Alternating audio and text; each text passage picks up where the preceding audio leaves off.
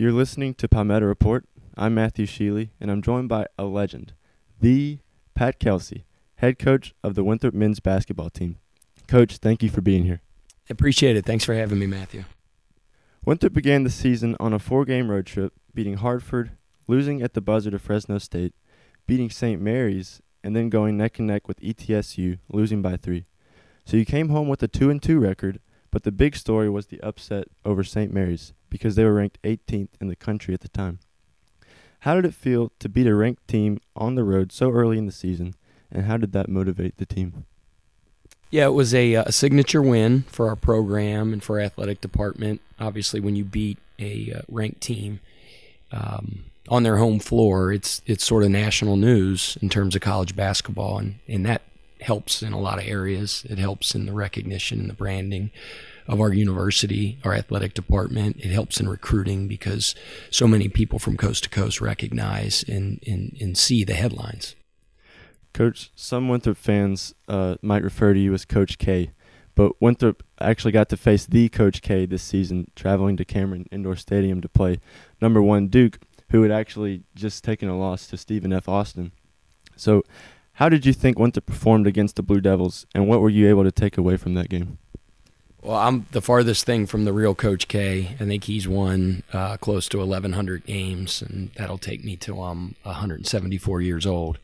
And I got to correct something, too, at the beginning. You said the legend. I'm the farthest thing from that as well. I'm Joe Bag of Donuts, Harvey Sweat Socks. I'm just a normal, everyday guy that enjoys my job, loves my job, and tries to live every day to the fullest. But I appreciate the kind words. It's an honor to play Duke. You feel like, I've had people tell me, fans, that it was like a religious experience going to Cameron Indoor. That's a little bit much for me. I don't quite think it was to that extent. I've been there quite a few times during my tenure at Wake Forest in the ACC. But it is one of the meccas of college basketball, and it's one of the premier venues in all of American sport. So I thought it was really good. Thought we competed, played very well, made it a competitive game down the stretch, came up a little bit short. You mentioned some fans calling Cameron Indoor Stadium a religious experience, so I want to jump to a question. Going back to St. Mary's, one of my favorite scenes from this season was actually off the court after we beat the Gales, seeing the guys celebrating in the locker room, and then you called everyone's attention and started praying the Lord's Prayer. How has your Christian faith and the faiths of many players on this team impacted the way that this season has gone? Well, that's first and foremost, I think, that's a centerpiece, or the centerpiece of my life. My faith is my rock. It's my foundation. A lot of our guys, most of our guys, feel the same way. And I think it's really important in coaching that you're very genuine to who you are. And, it's important that your players know your fabric and your makeup and what's really, really important to you. I'm very open about, my faith to our players and, in the recruiting process. People know a lot about my personal life. They meet my family. Any player that comes on an official visit, we go have dinner at my house with the team. And I think, it's just a window into my heart. It's a window into my personality. It's a window into who I am as a person, because I'm a follower of Christ first and foremost. And then, I'm a dad and a husband second. And I take great pride in both of those things. I think, the responsibility of raising children and molding them and mentoring them into productive adults is one of the greatest privileges we have as human beings, and raising my children, to put their faith first, and I think my players see that. And that's just really important to me, that they know my makeup and what I'm all about. Winthrop has 5 freshmen on the team this year, and they've all seen some significant playing time.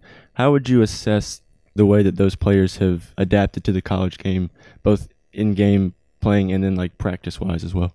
Yeah, that's a great question. I forget that, and I think we forget that. Maybe fans forget that sometimes. I mean, at the end of the day, we have 7 new players and 5 freshmen. and the only way to get experience is to get experience. It's to be in that fire, be tested by fire, and it helps shape you and mold you as a team and as individuals. At the end of the day, this is their first go-round, and many times with young players, as it gets late in the season and the enormity of everything starts to pile up, they're not used to this many games. They're not used to each game having this much significance. They're not used to this game being that involved in terms of the preparation and everything that goes along with it. So, our team's learning on the fly, and they're learning how to deal with adversity, and they're learning how to deal with success. And, rattling off 14 consecutive wins, is one thing, but then it's when adversity hits, hardened veterans, right, that have been around a long time know how to deal with success, know how to deal with failure, and know how to deal with adversity. And sometimes it's just a process where guys got to go through it and figure out a way to find the strength to come through on the other end. We have veteran senior leadership, but there's no question that our roster is more weighted toward young, inexperienced players.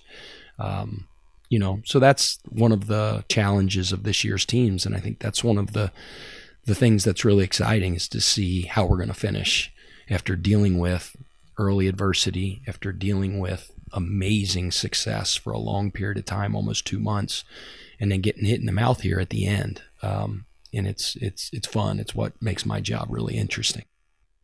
For many fans, the triple overtime game against Gardner-Webb was a realization that this team is never out of a game. So how did Winthrop survive that game, even when it seemed like multiple times that there was no way that they could get a win there? Yeah, that's how our business is. That's how basketball is. Sometimes the basketball gods are with you and sometimes they're against you. And I think over the course of a season, for sure, over the course of a coach's career, those type of games sort of even out. I mean, you could go back to some of the unbelievable shots that East Tennessee State beat us with on their home floor. You could go to the Fresno State game. Kid threw in a 32-footer that was hotly contested to put us on the losing end of that game. And then you have a game like Gardner-Webb, for all intents and purposes, we should have lost that game. I mean, the percentages of us figuring out a way and finding a way to win that game were almost astronomical. So it showed a lot of resolve. It showed a lot of resiliency of our guys. But, it is a team that doesn't quit. Even this stretch that we've gone through here recently, facing some adversity, building or digging ourselves some deep holes in the first half of games, guys don't quit. They keep fighting. And put us in a position to win the game. We have fighters, we have competitors, and that's why I feel really good about the makeup of this team, not only this year, but moving forward. Going off of that, you mentioned how sometimes it feels like the first half doesn't really go our way, and then the second half would come back. What do you tell the guys in the locker room at halftime that gets them going in the second half? It's really the same thing I always tell them, and it's the challenge of a coach to try to shape their team into a team that just focuses on the moment, winning the possession, winning that small period of the game, and not focusing on the scoreboard. And sometimes, like I said, when you are an inexperienced team, you could say that till you're blue in the face, but when the adversity truly hits the fan, if you know what I mean, we say all the time, you either rise or you fall to the level you're training. And that's why, our practices are a cauldron. That's why our practices are so competitive, so that we can be trained for those moments. But, it's very faulty philosophy to get caught up in the scoreboard. And that's what young teams do from time to time. I feel like here recently, when teams have gone on runs and early parts of games, there's been a little bit of here we go again, instead of just having that unwavering, unblinking next play mentality. And we've responded the right way, I think, in practice, and have recognized the faults of our ways, and hopefully we can fix that here in the late part of the season. Do you think there are any positives to losing 3 of the last 4, maybe experience from playing behind? I think you can learn something from every experience, through good, through success, through 14-game winning streaks, and through losing streaks as well. So constant lessons are being learned. And that's the fun thing about sports and profession. My profession is that it kind of is a microcosm for life, if you know what I mean. The adversity and the ups and downs that these players are going to face in life. You know, most regular college students aren't dealing with the type of pressures on a national scale in front of thousands, if not millions of people on national television like college athletes are. So absolutely, you can learn something from losses just like you can learn from wins. As it stands now, it looks like Winthrop will have to travel to Radford for the conference tournament. How are you approaching these final 2 games of the regular season as Winthrop looks to play well in the Big South tournament in hopes of making the NCAA tournament? The same way we always do. We don't ever talk about hosting. We don't talk about seeding. We don't talk about the conference tournament. We talk about today's practice, and that's all we're worried about. We're trying to have elite repetitions in every tick of the clock in practice today, and that translates to consistent performance once the game comes. But you say we have 2 games left. You know, we have 1 game on our schedule, and that's the game on Thursday, and that's the only one we're worrying about.